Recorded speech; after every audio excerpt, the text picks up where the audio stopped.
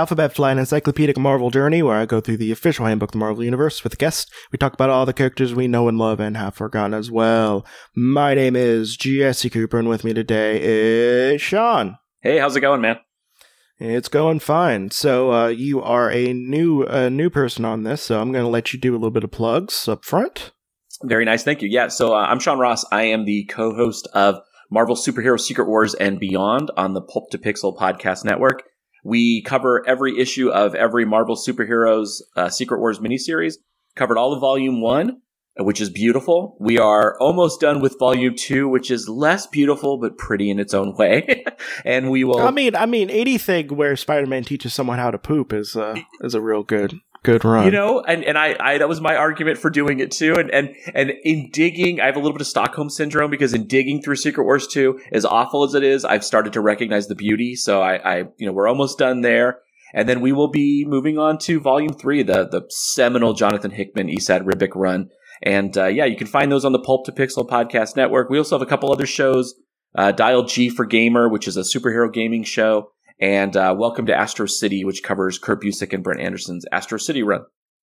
I don't know if this is untoward, but I would definitely want to be on at least one episode of the Hickman thing. Oh, yeah. It's one of my favorite runs of comics, like, almost ever. Yeah. And I'd already booked you in, man. We in our conversation before we started recording, when we started talking Hickman, I was like, oh, cool, future guest. He doesn't know this, but future guest. Okay, because I definitely want to be on one, mostly because I love Dr. Doom. Oh, yeah. I love God Emperor Doom. Oh, me too. May he forever reign. And also, it's just, I love that Hickman was just like, hey, does everyone want some toys? Here's some toys. Rate things, please. And it has some of the best tie-ins, I think, as well. Oh, yeah. It's brilliant, and I can't wait for us to get to it, especially coming off of Secret Wars 2, which is... Oh, my God. I can't, the thing that I love about it the most is, towards the end, when, Doom is just like, I was a god. It was unbecoming. And just goes off to be maybe... into one of the better comics, I think, that came out that year, Infamous Iron Man. Yeah, oh yeah. So, yeah, but we're not here to talk about someone who I love, Dr. Doom. We're here to talk about Sidewinder. Sidewinder, all right. A guy, which is, in the beginning of this podcast, we talked about a lot of snaky ladies and a lot of snaky dudes. And this is one of the snaky dudes that started it all. So what do you know about Sidewinder? Well, I know he has an awesome collar. He pops an awesome collar. He is part of, I'm assuming because he is a snake villain in the Marvel Universe, he is, of course, part of the Serpent Society. In fact, I think he's the leader, right, of the Serpent Society? One of them. Yeah, before he molts. He's one of the members of the Serpent Society. So, of course, you think Serpent Society, he's fought Cap. He has fought He's fought mostly Cap. And then Cap again. And then he also fought Cap. Yeah, I'm thinking he fought Cap and in the Grunwald run and then probably disappeared for years. And he's a snake-themed villain, which means he, of course, must have worked for the Roxxon oil company because anything serpenty comes out of Roxxon. And I'm assuming he got defeated by Cap and probably Diamondback, right? Is this the era where she jumped ship from the Serpent Society to Cap's side? I think so, maybe. I'm a little sketchy on this era, I'm going to be honest.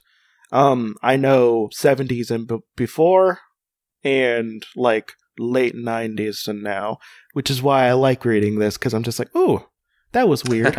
So, but yeah, Sidewinder.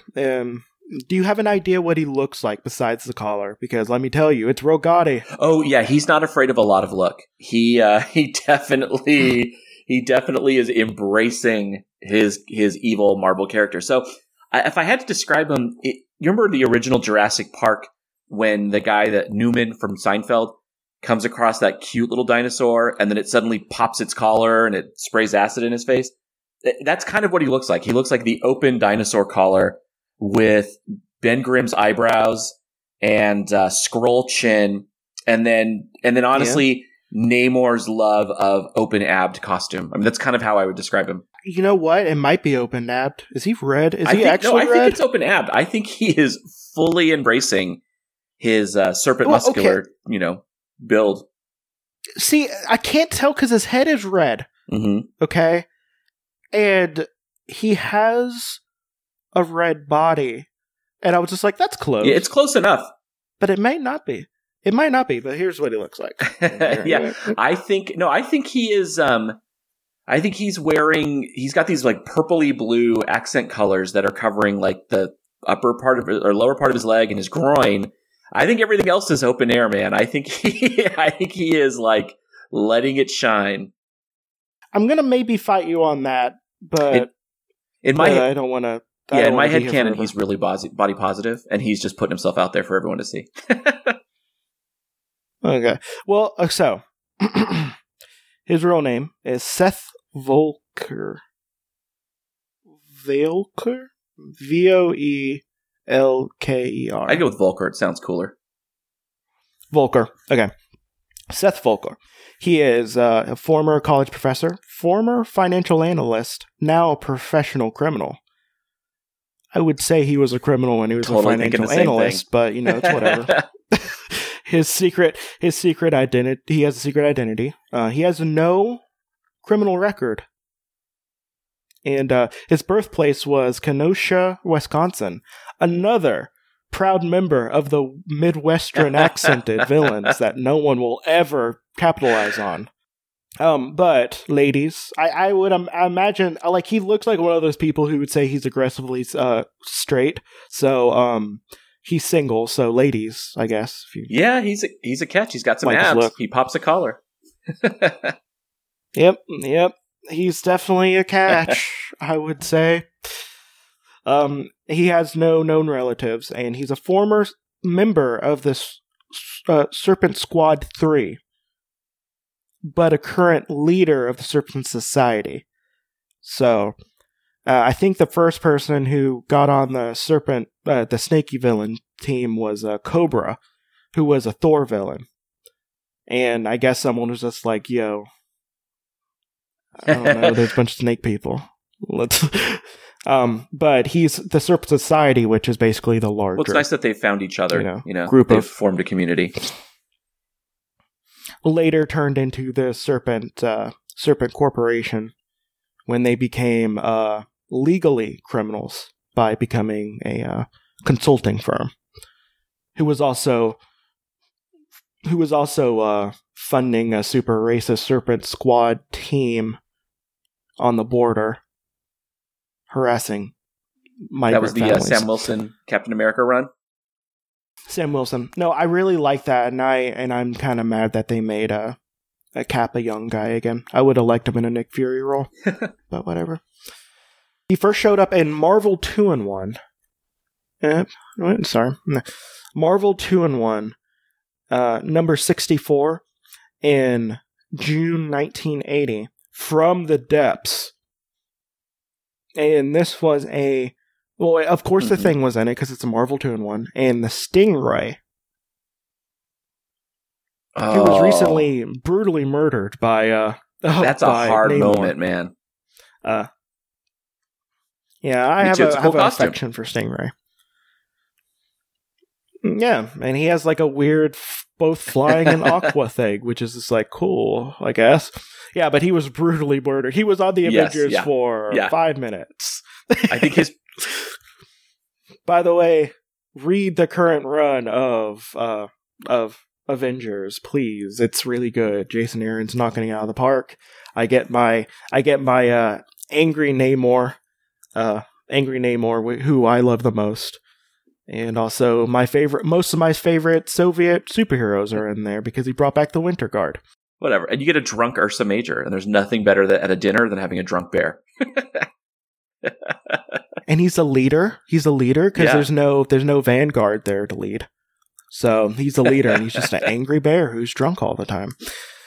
And he apparently doesn't like to turn back into a dude. I think he's a bear who turns into a human. I think that is his superpower. I do not think it's the other way around. I don't know if they actually say that or not. So I have to go through a bunch of like old Captain America and Avengers to prove you wrong, but no. But But yeah, basically, it looks like the story for this was Alicia was kidnapped. And then the Sandman was kidnapped, and then Ben breaks up with Alicia, and then he kind of teams up with the Stingray at some point. But another good run of comics that are out right now is the Marvel Toon one. It's just the Thing, or actually, it's not even the Thing. It's just the Fantastic Four doing like family stuff together, but also fighting a villain sometimes. It's pretty good. The Johnny Storm and Sue Storm one was good. Yeah, I think that's the most recent one. That's actually the final issue of that book. Oh no! Oh yeah. No, they because the Fantastic Four is back. They've ended that book. But I liked it. I liked it too. It was almost like a little like Fantastic Four team up. Yeah, the Ben and Reed issue 11 was fantastic, and the Johnny and Sue issue 12 was great too. But it was that book just ended. I didn't know. No, I'm sad. Sorry. That's why I came on the show, to crush your dreams.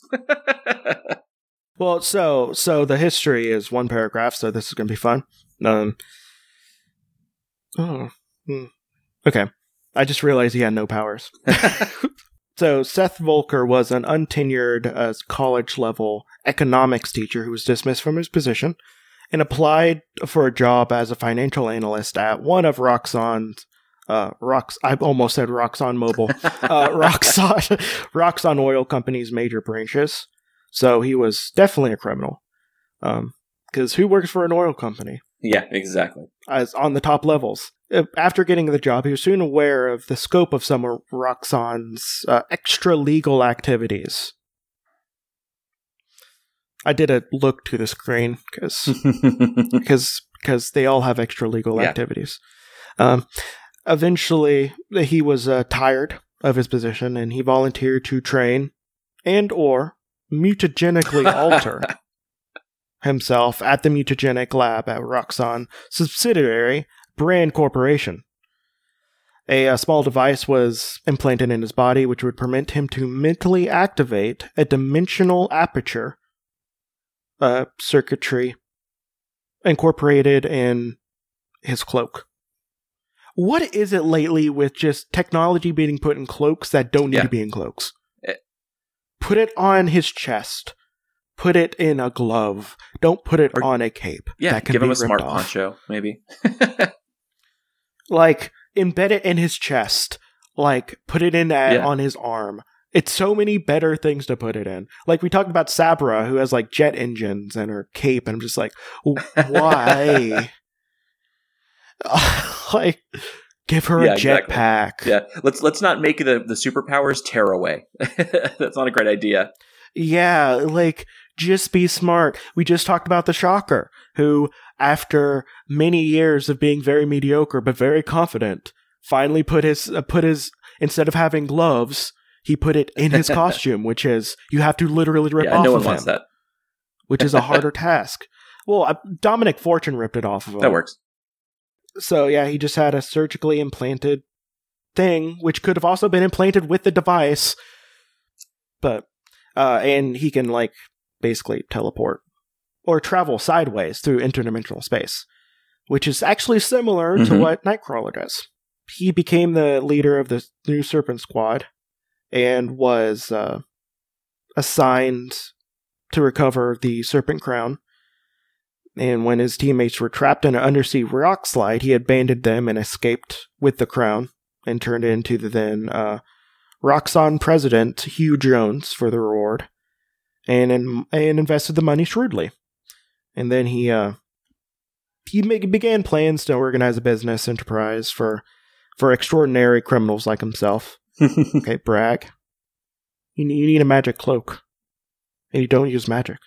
He called it the Serpent Society, so basically former colleagues of the Serpent Squad became his first members, and he currently spends all his time managing Serpent's Society affairs and rescuing his operatives. I like to think of him as the middle management of supervillains. Like, I really like this idea that he's like a associate vice president of evil doing or something. Like, it's really, I mean, it is an interesting take that he gets these he's a professional, he's a professor.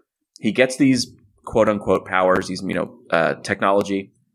and then he invests and forms a business. Like, it's kind of cool. It's like, hey, let's follow the through line of his character. That's exactly what an economics professor would do if he got superpowers. So I think it's interesting. I think he is suddenly far more interesting to me than he would have been otherwise. He's interesting in the same way that the power broker is. I don't think you need him up front. You need him being behind the scenes, but to have him show up occasionally, it puts an interesting wrinkle in a story. So yeah, I'm going to provisional. You're okay right now, mostly because like I'm also not a real big fan of Captain America, and apparently most of the things he did for a very long time was just fight people who dressed up as snakes. Like that was his main thing for a very long time. Yeah, I was collecting Cap in the 80s, the Mark Grunwald run, and it is literally, it's lousy with serpent villains. Like every other issue, he's fighting some snake-themed villain, and I was like, is Cap a mongoose? Like, I don't understand though it's just bizarre. That's I think one of my main issues with Captain America is you have to kind of keep him local in his comic. Yeah. And he doesn't have a lot of like super good villains outside of Nazis. Mm-hmm. And you can only keep so many of those Nazis alive after a certain point for it to be like believable. And yeah. That's why I thought it was cool when he was turned into an old man. And then Nick Spencer came around and decided to write him like a Nazi. Yeah, we're not going to talk about that. Yeah, so like I currently kind of like Captain America because it's kind of like it's just like, no, I fight for like the world now, and you know he's not stepping into a leadership role, but you know I'm always kind of iffy on him. I really like Sam Wilson. I do too. And as Cap. I actually liked Bucky Barnes as Cap. It's interesting. No. Cap is more interesting to me when it's not Steve Rogers.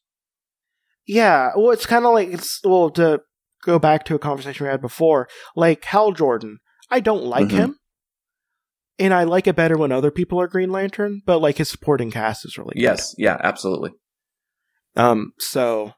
Also, I just think Jeff Johns like to remind everyone that like his dad died in a plane accident like every couple issues, and that got really annoying. It kind of did, yeah.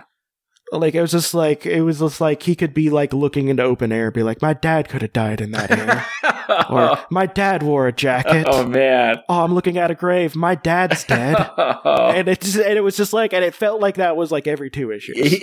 You're totally right. I mean, it's mean, but it's right. And what's funny is like the 100 issues of Green Lantern prior to that, I don't know that we ever get a mention of it, or if we do, it's once. And then, yeah, you're right. It becomes like a daily event. Yeah, it's pretty overdone. Also, like, I'd also like to remind everyone that, like, in the 80s, when Green Lantern and Green Arrow's teaming up, like, Green Lantern was supposed to be like at the 50s styles fuddy-duddy, like, conservative and stuff, and like that kind of carried over. Yeah.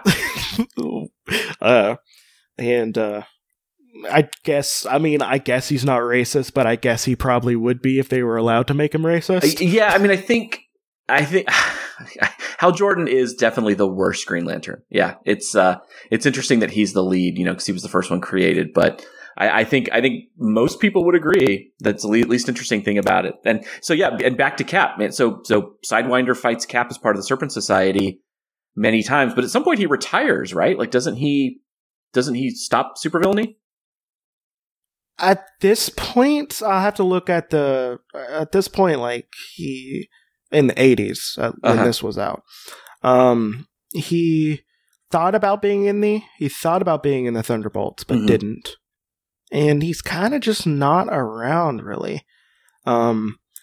He shows up in the New Ultimates for like 7 issues when they were fighting. This was Marvel Now New Ultimates, like when they had not the Ultimates team, which was like Captain Marvel and Blue Marvel and stuff like that. But it was like it was kind of like they attempted to bring back Cloak and Dagger like one more time before they forgot about them and stuff. And I'm going to be honest, as much as I love Cloak and Dagger, the current run is meh. And I wanted it to be better. But no. Hopefully the next run is good. They're getting done with their first arc soon. But yeah, he shows up in the Exiles a couple of times. Well, one time. Showed up in Amazing Spider-Man. He's not in a lot. Showed up in the Elektra comic. That was decent, but I don't really like the Hand that much as villain, so I didn't read it a lot. But yeah, he can just kind of doesn't really show up a lot. He's more of a background character and stuff. But let's get to his deets. So he's 5'9", has blue eyes, he's bald, and weighs 180. He does moderate exercise. He has no superhuman powers, and let's talk about this extremely dumb cape he has, because they have more information on the cape than they have his backstory. Cape's more interesting. Honestly, yeah. So he wears a cloak with highly sophisticated electronic equipment that, in some way, as yet unknown, creates a dimensional discontinuity in this reality and in a certain other reality. I would like to know what that other reality is. Mm-hmm. Is it the same reality that Nightcrawler goes to? Yeah, the little Bamps running around everywhere. Yeah, that'd be cool. What if there's little Sidewinders also? And the Bamps and the Sidewinders are fighting? We are already making him a better character. Oh, if you get the chance, go back to my Cyclops episode where I was just like, hey, I don't like Cyclops. I'm going to talk about my Mojoverse Space Jam inspired story. And one of the plot points would be, well, like one of the alien things that he get to steal the powers. Mm-hmm. As they describe Nightcrawler, and they get a Bamf instead, so it turns into like a tiny teleporting thing. That's awesome. Good stead. And then Nightcrawler helps with the main team. I forget who we had on the main team, but it was I think it was Strong Guy, Havoc, Nightcrawler, Colossus, and someone else. I forgot who, but yeah, listen to that episode. They put so much into this. The particular dimension he creates has a slightly differing space-time convergence, so like 1 foot equals about 5 feet in this universe. Sounds a lot like Nightcrawler's universe. Yeah, it really does. Except he can port much farther. Sidewinder he can go much. Yeah, he can't do that much. And by moving in and out of this and that one, it's possible they can cover great distances with relatively little effort. So basically, he has to just run. I mean, he's just a MacGuffin. I mean, he's how they get from one place to another. Yeah, like a lot of teams need a teleporter. Exactly. Like, the only reason Manifold was brought out of, like, retirement was because Hickman needed a teleporter. That's exactly it. He's looking at on the page. He's like, well, how do I get them from South Africa to Wisconsin, in one leap? And it's like, oh, I need Manifold. Yeah, Sidewinder, I do think, though, there's potential in this character. It kind of reminds me of DC had a character in the 80s called the Calculator. And, very, very silly. He had this basically a number pad on his chest and this protruding thing off his head. And he'd punch numbers in and it would create, basically he was Quasar with numbers. He was Math Quasar because Quasar wasn't nerdy enough. And he'd punch these numbers into his chest and these, shapes would come out. And then in the 2000s, they came along and they're like, yeah, that's all silly. Let's make him basically evil Oracle. Let's make him like the planner, the guy who helps them, launder their ill-gotten goods, and let's make him the business end of being a bad guy. And Sidewinder seems like he has that same potential, which I think is pretty cool. So I think there's potential here. Just, unfortunately, he dresses up like a snake. No, I don't think, and I think you could do a really cool story surrounding him. I don't think it needs to be long. I don't think he's going to be like the end game. But I think you could do something just like with Power Broker. It's just, I think there's a place for characters like this in comics.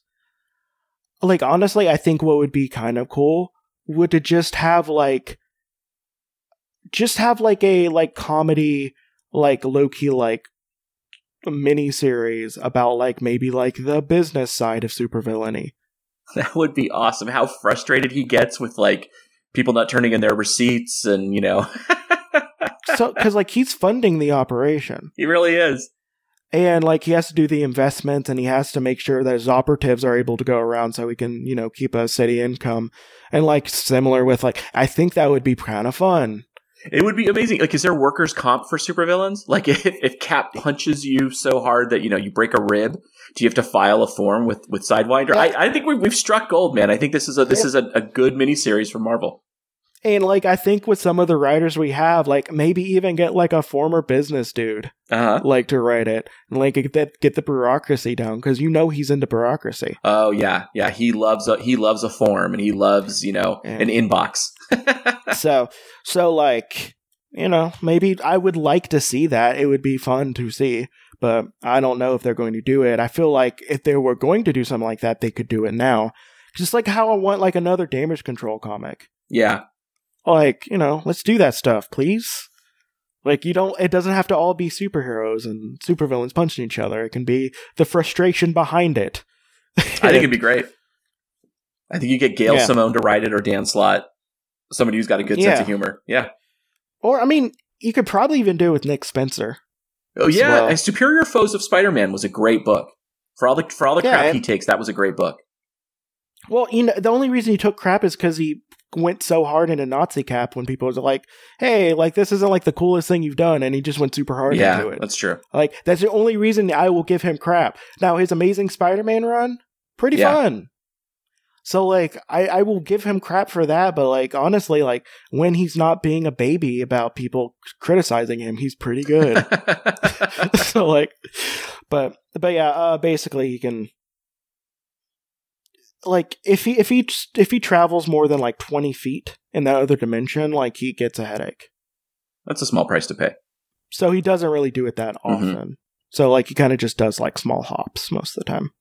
So he can kind of send other people and objects into that by draping the cloak around him. He cannot transfer anything that he can't completely drape around his cloak, though. So, if he wants to just like put some babies in another dimension, he can easily do that.